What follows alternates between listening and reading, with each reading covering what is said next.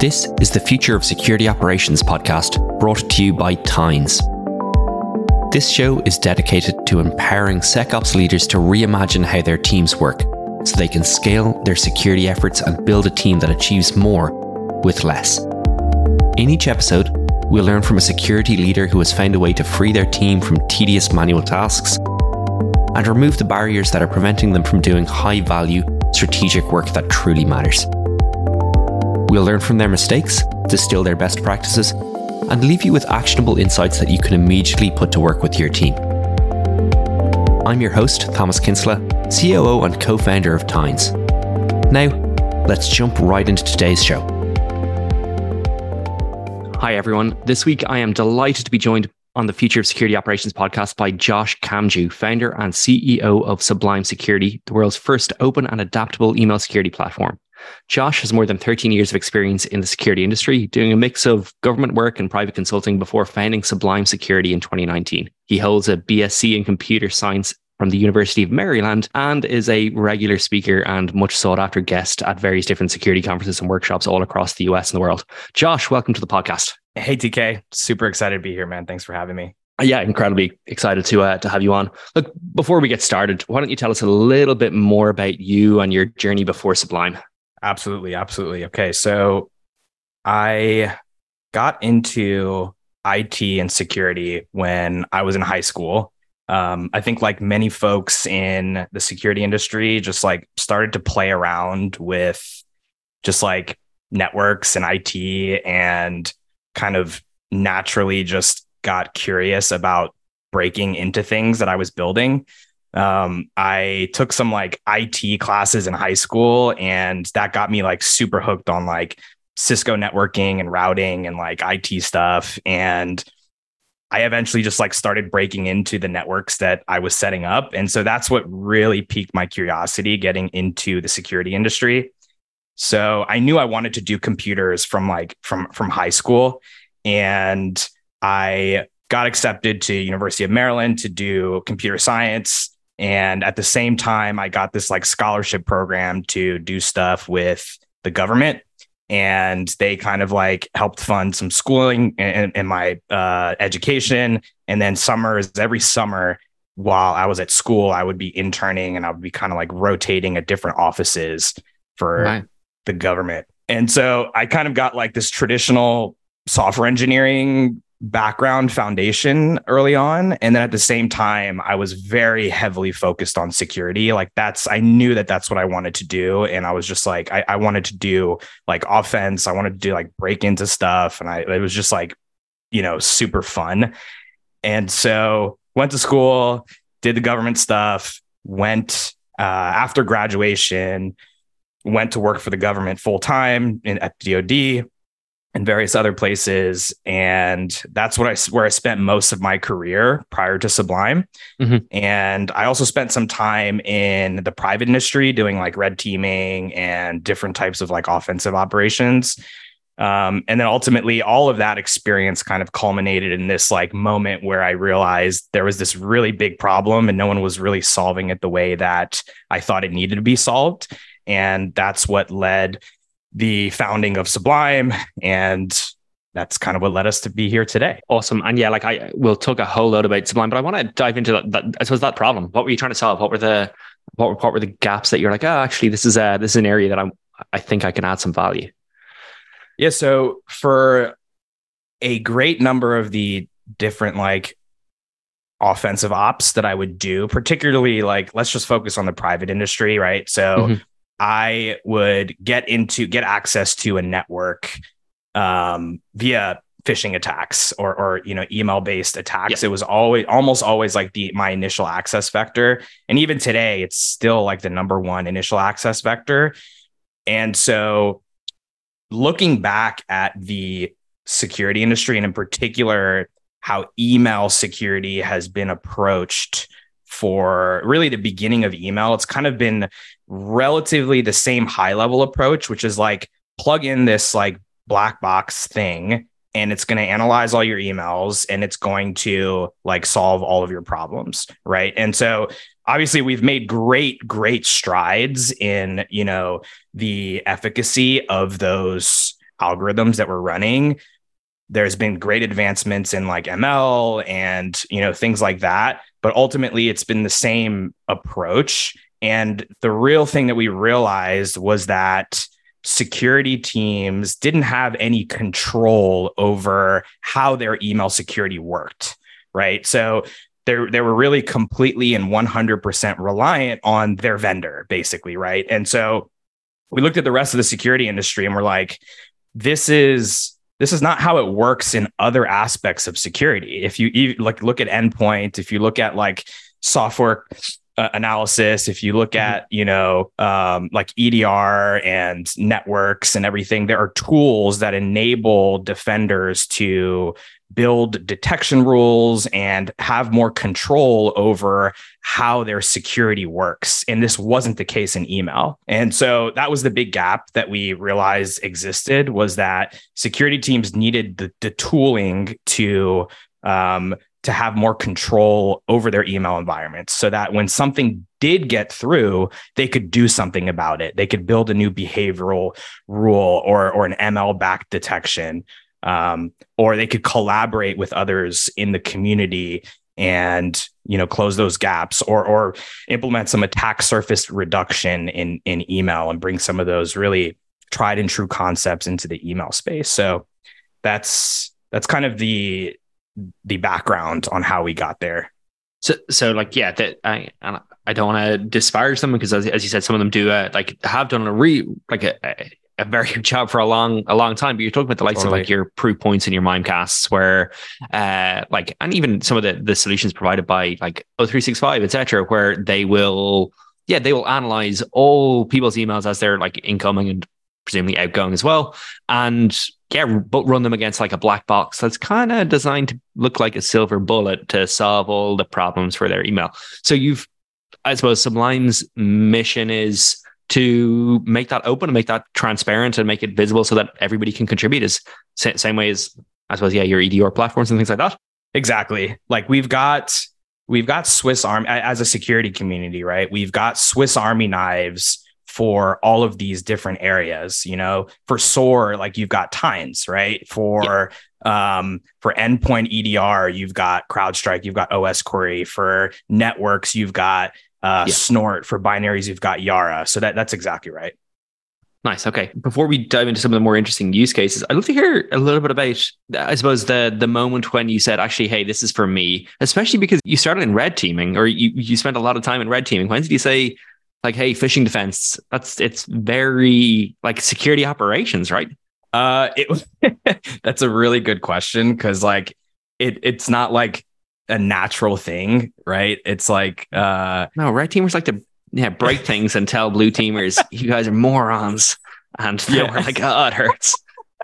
It's definitely like, I think the big aha moment was it was like a culmination of a lot of things, right? I think not only did I see the problem very clearly, I had the background to actually build something to address the problem. Like, I learned I was a software engineer, so I could kind of combine those two, but it's very different being on the defense than being on the offense. It's harder. But my background, I spent a long time in the defense, and don't get me wrong, like the all the red teams that we worked with, they were like fabulous, and they taught us a ton. But it's changing that mindset is really hard. I think you've referenced this a few times. The old quote is like, the attackers only have to be right once, but you're expected to attack or stop all of the attacks. You don't quite have to do that. You should have defense in depth, but it's still really hard, and it's still I suppose a different mindset to have. Yeah, I think I definitely agree with that. The one thing I've learned is also like probably a product of, like, I'm curious if you feel this way too, is like on the defense, it's absolutely true that like on the red team, if you're on the offense, you need to find one way to get in, and on the defense, you are trying to trying to close all the holes. But the one thing that the other thing is that like you also only have to catch the attacker once, right? And so you can kind of like, if you have that mindset where you aren't necessarily like trying to close everything, but you are really trying to, you've got like this defense in depth mindset, and, you're laying traps in various areas, right? Like you've got a low fidelity alert that comes in on one thing, and then, you can automate that through tines, enrich it with a different alert on your endpoints, and then correlate that to a higher event, or you've got some traps that you lay on your endpoints. I mean, on the defense, you've got to catch them once, and then you can burn the entire campaign, right? So like I think it's a powerful mindset too, to have on the defense, where, you only have to catch them once as well. So, yeah, well, I think you have to, like, the alert has to trigger, and then like the word catch is doing a lot of work in that sentence, I suppose. And you have to whatever detect it, and then like respond appropriately. Figure out exactly what happened, patch that patch that hole so they're not getting in the next time. And hopefully make sure that they're that they haven't embedded themselves or anything like that in your infrastructure. Can I ask about some of the methods that you're talking about, and some of the ways you're getting? Are we talking about things like macro-enabled malware and the standard attacks that worked for a long time, or are we talking about like especially when it comes to email, people are still talking about business email compromise, fraud, and just standard like phishing, looking for whatever, looking for people's credentials, and then even hopefully catching their 2FA. I suppose what do you see out there, and what's still working, I suppose?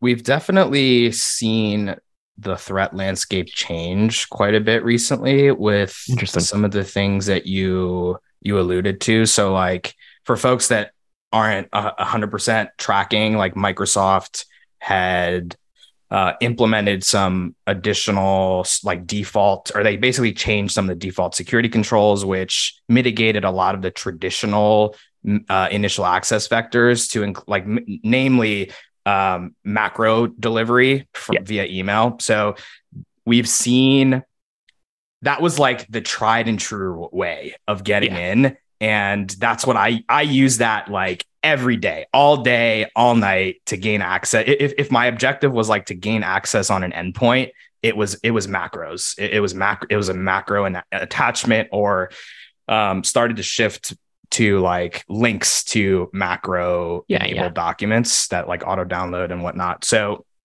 we've definitely seen a shift because of that to different forms of malware initial access. So we've seen like one thing we've seen recently for like Quackbot campaigns and different types of like these notorious malware families is like PDF attachments with links to malware.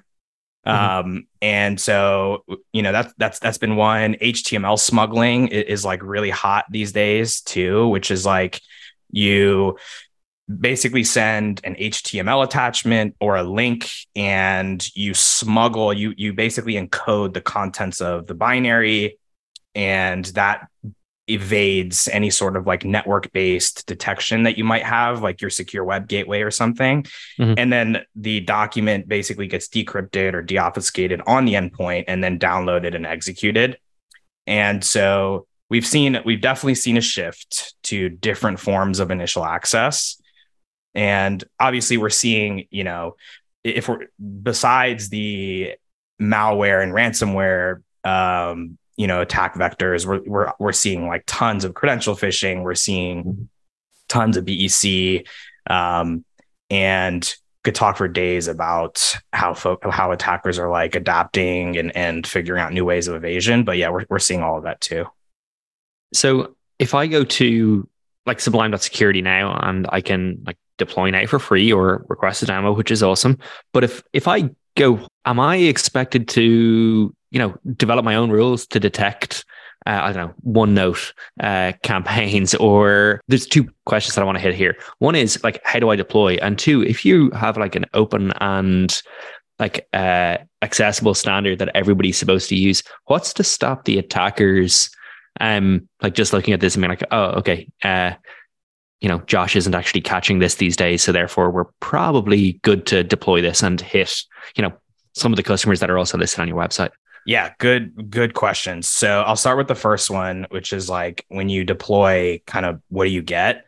So I think we and we being like us and Sublime and Tines, we've got a similar mindset where we're like, when you like, it should be as easy as possible, and like you should be able to get value out of the platform and like use existing stories or use existing detection rules. You shouldn't have to reinvent the wheel, right? 100%. Yeah.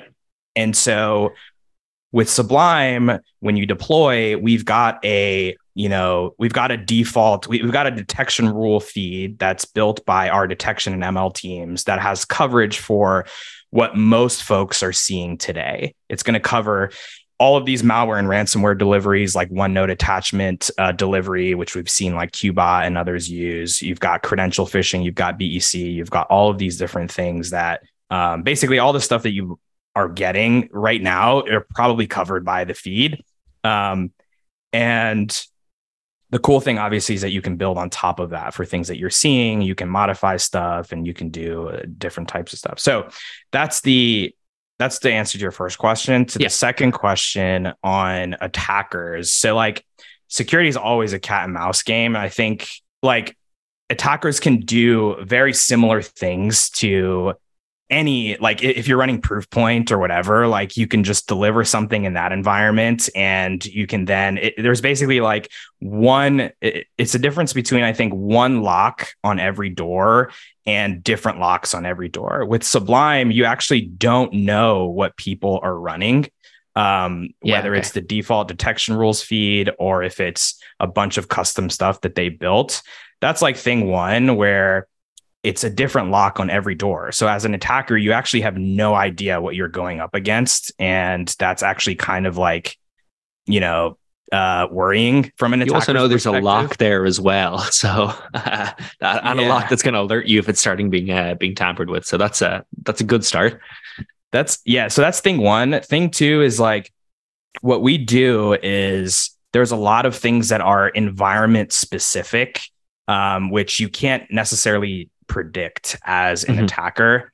So, we can train things locally to your environments. There's a lot of like environment specific context that's built into detections. So like we'll sync with Azure AD or Google Workspace, and, we'll pull in these different contextual elements. We'll build history within the environment. So as an attacker, you don't actually know what these specific things are, right? And if you were to deploy in your own environment and try and replicate this, it wouldn't flag, but it could very well flag and get detected in someone else's environment because you don't know what those contextual elements are. So yeah, that's another way. Yep. Okay, makes a ton of sense. I want to go back to just, I suppose, the moment that you started. If I understand correctly, you initially didn't think, hey, we're going to build a product. You thought, hey, we're going to build a consulting company. And then like, how did you switch to being a product and then go about getting your first, customers, getting those few early wins? What was that process like? Yeah. So the very early days was basically a way for me to gain more experience doing like offensive ops in the private industry. So that's what the like initial, one of the initial motivations was for like, let me just get a bunch of experience doing this in the private industry. So that's kind of like what the origin was for the consultancy that I started doing initially. And I didn't actually know at that point that I wanted to build a product or anything. Like I was just really enjoying doing offensive ops and like breaking into banks and stuff like that. So, it was just a really good time. But then what was the second part of your question? I suppose, what was the journey like to getting those first few customers? How did you some of the customers on your logo page, and I know you've got a ton more, but they're incredible, and it's not many startups that could name like Spotify or Reddit as among their first couple of customers. So how did you approach that? How did you knock on this, or did they come to you? What was that process like? Yeah, so in the early days, one of the advantages of being a practitioner is that, and I'm sure you felt the same way too, is that you've got empathy and you can build something that, like, obviously you're not going to get it right on the first try, right? And like it takes a lot of iteration and a lot of like blood, sweat, and tears to build something that's super usable and really solves people's problems. But as a practitioner, you've got a certain level of empathy that, you know, as you're building something or as you're doing like customer discovery or as you're learning about different like problems that people are having, you can build something that's like that really solves their problem in a usable way. And the very early days of customer traction was through a process that we did. There was a couple things, actually. There was people in my network that I kind of reached out to, whether it's on LinkedIn or, you know, folks that I knew that I thought might have this problem and were interested in trying out something that would solve that problem. So I definitely had my network, but also doing a process of discovery where we reached out to folks to learn more about their problems, not from a, like, literally, we were not trying to sell them anything. We were really just trying to understand what their top problems were. And if they could wave a magic wand, like how that problem, like how they would want that problem to be solved. And so a lot of like the initial interests and the initial users, this is like way back in the day, was a result of those conversations where, you know, we'd reach out to people, a lot of people cold, right? Or a lot of people that were like second degree connections, but they led security teams or they were in the industry. And we would just reach out to them for advice and discovery. Like, hey, like we'd love to just learn more about the problems that you've got. And through that, there naturally was some mutual interest for some folks to like stay in touch and like, this is pre-product too, right? Yeah, this is like, we're really trying to understand and hone in the use case. And a lot of the initial users were from that, and through the network. Nice. How did you? I'm asking this because I find this incredibly hard. But how did you find that process of like shifting from, I suppose, the good side, you know, the side that was like, I suppose, you know, operating in industry, to being the, you know, the dark side, the vendor, the person that's trying to sell you something, and like, you know, dealing with, hey, difficult questions like, you know, how do you price? How do you, you know, how do you support me? How do you prioritize those features? How did you find that shift and that, the change? And I suppose, has your experience in the government and industry shaped the way you've approached building the product and dealing with your customers? Absolutely. But before I answer that, I was trying to think of the book that I read that helped, that Ian and I both read, that helped with that discovery process. So for anyone listening that might be interested in that, the book is called The 4 Steps to the Epiphany. And that was just like super helpful by Steve Blank. So anyway, just wanted to thank you. Drop that out there. What I was asking there was, I suppose, how has your experience like being sold to and dealing with companies that were trying to sell to you, how has that shaped your approach to like talking to CISOs, talking to directors, talking to practitioners? Yeah. So it's, again, as a, and I'm sure you feel the same way. I think from being a practitioner, you have a lot of empathy, and definitely. You deeply understand how security people think, and like you've been in the shoes of the person that you are selling to. And so, you know, how much BS is out there, you know, how much people hate just being lied to and like snake oil. There's so much of that in the security industry. it's so noisy, right? There's like everyone's trying to do something, and like it's just like, how do you cut through the noise as a practitioner? And so everyone I talk to loves Tines, right? Like literally everyone is like, the team's amazing. Like everyone I talk to is amazing. And I think the practitioner mindset is baked into our respective cultures as an organization.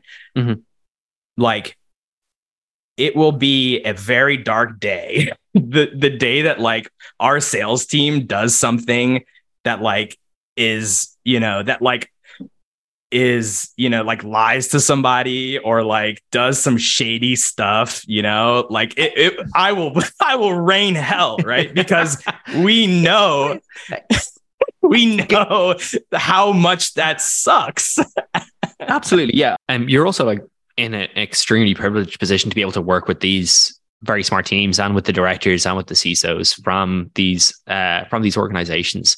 What are some of the lessons that you've learned from them? What are some of the, I suppose, what are the best companies you're working with doing that you think other people listening to this podcast could, take some inspiration or take some lessons from?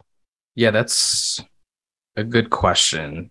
I think there's a lot that we could talk about there. Like, I think one thing that stands out from the really top teams is like, you've got to focus on the basics before you can dig into all of this like really advanced cool stuff that like, like if you don't have MFA set up on everything, then like you have no business doing this other cool hot thing over here, right?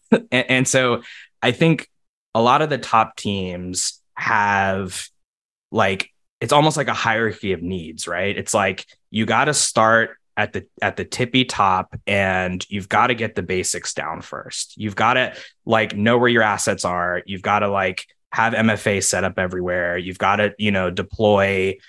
You've got to have like EDR. You've got to have email security. You've got to have like these, this like hierarchy of needs set up. And then once you've got the basics, you've got telemetry coming in, you've got these things, right? You can start to make use of that stuff and build on top of it and use tools. You can start to automate the heck out of everything, like with Tines, and enrich, contextualize, automate all the manual stuff, right? And then that becomes just an insane force multiplier to your team, and you can do a lot more with a lot less. And yeah, I mean, that's like at least one of the things that very much stands out is I agree, and it's definitely what we see. The teams that I enjoy working with and I respect the most are the teams that have focused on those being flawless in those fundamentals. That they're like, you know what, we're doing some of the hard things, but some of the boring things really well. And there's a lot of manual work that security teams spend their time on. And again, you can automate away a lot of that, but it's even, as you say, there's no point. It's not there's no point. It's useful. People can grow. People can like learn, and they can share. And there's a lot of fun in building out these crazy detections for this brand new whatever brand new version of malware or something else coming out. Right. But if you don't have 2FA on your email, then to be honest, that's probably not what's going to get you. It's probably going to be the fact that you don't have 2FA on your email. I think it's a couple of things. It's like understanding what your threat model is, because most organizations aren't going to get hit by the really sophisticated stuff. They're going to be like, it's going to be a generic, mass phishing campaign that's going to phish your credentials, or it's going to be a misconfigured S3 bucket, or it's going to be, these things that aren't necessarily targeted. And so if you're worrying about like the new hot thing, but you don't have the basics down, what are you most likely? Security is really about, minimizing risk, right? And so what are you most likely to get hit by, and what's going to cause the most amount of damage? So yeah, it's like having that mindset, I think, is important. I suppose how does Sublime come in there to help with some of those challenges, to help with like those, that mundane part, that boring part, that like, hey, to enable people to get the most out of their teams, and even to like help with some of the challenges around, like around mental health, where like teams are dealing with stressful environments, and the threat of a security incident happening all the time. Start with the first part, which is like, what are we doing on to help with like the mitigating on the detection side. Mm-hmm. So when you deploy Sublime, you get blanket like prevention or detection for all the commodity stuff that you're likely to see. So it's all the credential phishing, it's all the malware delivery, it's all the BEC. That just works. And it's super important for us, minimizing false positives. We don't want to create work for the team. The team already has enough work. And so we want to minimize false positives and increase true positives. And so when you plug in Sublime, that's what you get. So like we try and solve the email security as much as possible for you when you plug it in.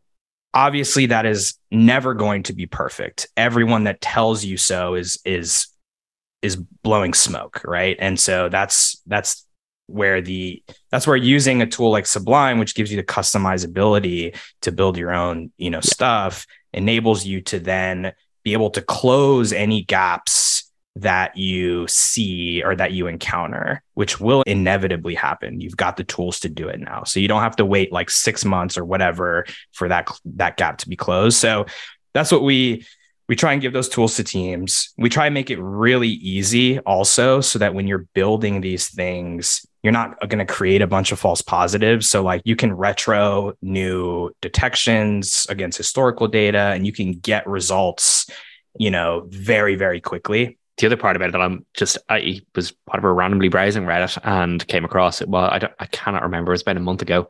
It was just people discussing some new campaign, and someone was like, "Oh, I wrote a new rule," and they just shared it with the community. And I was like, "Oh, wow, that's incredibly powerful that you're crowdsourcing detections and standardizing detections for all of your customers, right?" And it's not even that you're writing them. Sorry, your customers are crowdsourcing and sharing with everybody else in the community. That's the beautiful thing. And like most of them, or I say many of them, are not even customers, right? Like the core of Sublime is completely free. Like deploy it to your own network, your own AWS account. There's no mailbox limit.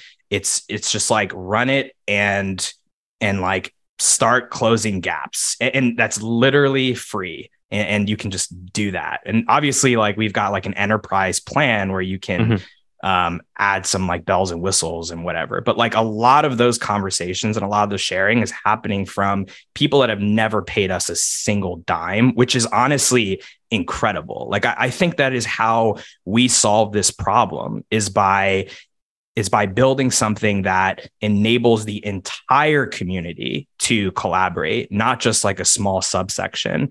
Because like that's what's enabled us to really, push forward when it comes to like detection of malware with Yara SIGs and like, the other tooling that we've got. It's like, it's about giving the entire community a standard way of collaborating and sharing. And that's one of the things that really excites me the most. I love it. And yeah, completely agree. Same with like Sigma rules, obviously, where you're just standardizing and making available a format that everybody can use. So I want to, again, you have the experience of working with like a whole lot of incredible security teams, but also working with a lot of great partners.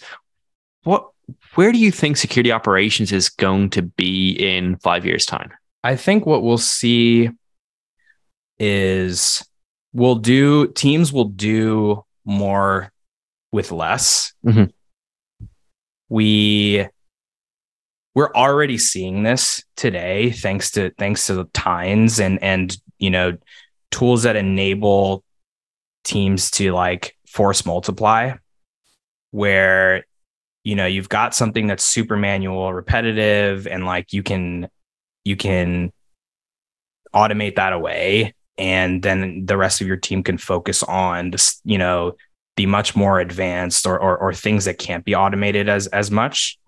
Company specific risk reductions as well. Right. And so I think we'll see more of that. I think we will see, as much as like I hate to use this buzzword, I do think that like generative AI will make a big impact in the security space. And I think that will greatly enhance security teams' ability to conduct operations. And there's a few reasons why I think that. The big one is like, if you think about what Gen AI, like, Chat GPT, for example, if you think about what these tools are really good at, it's about being fed.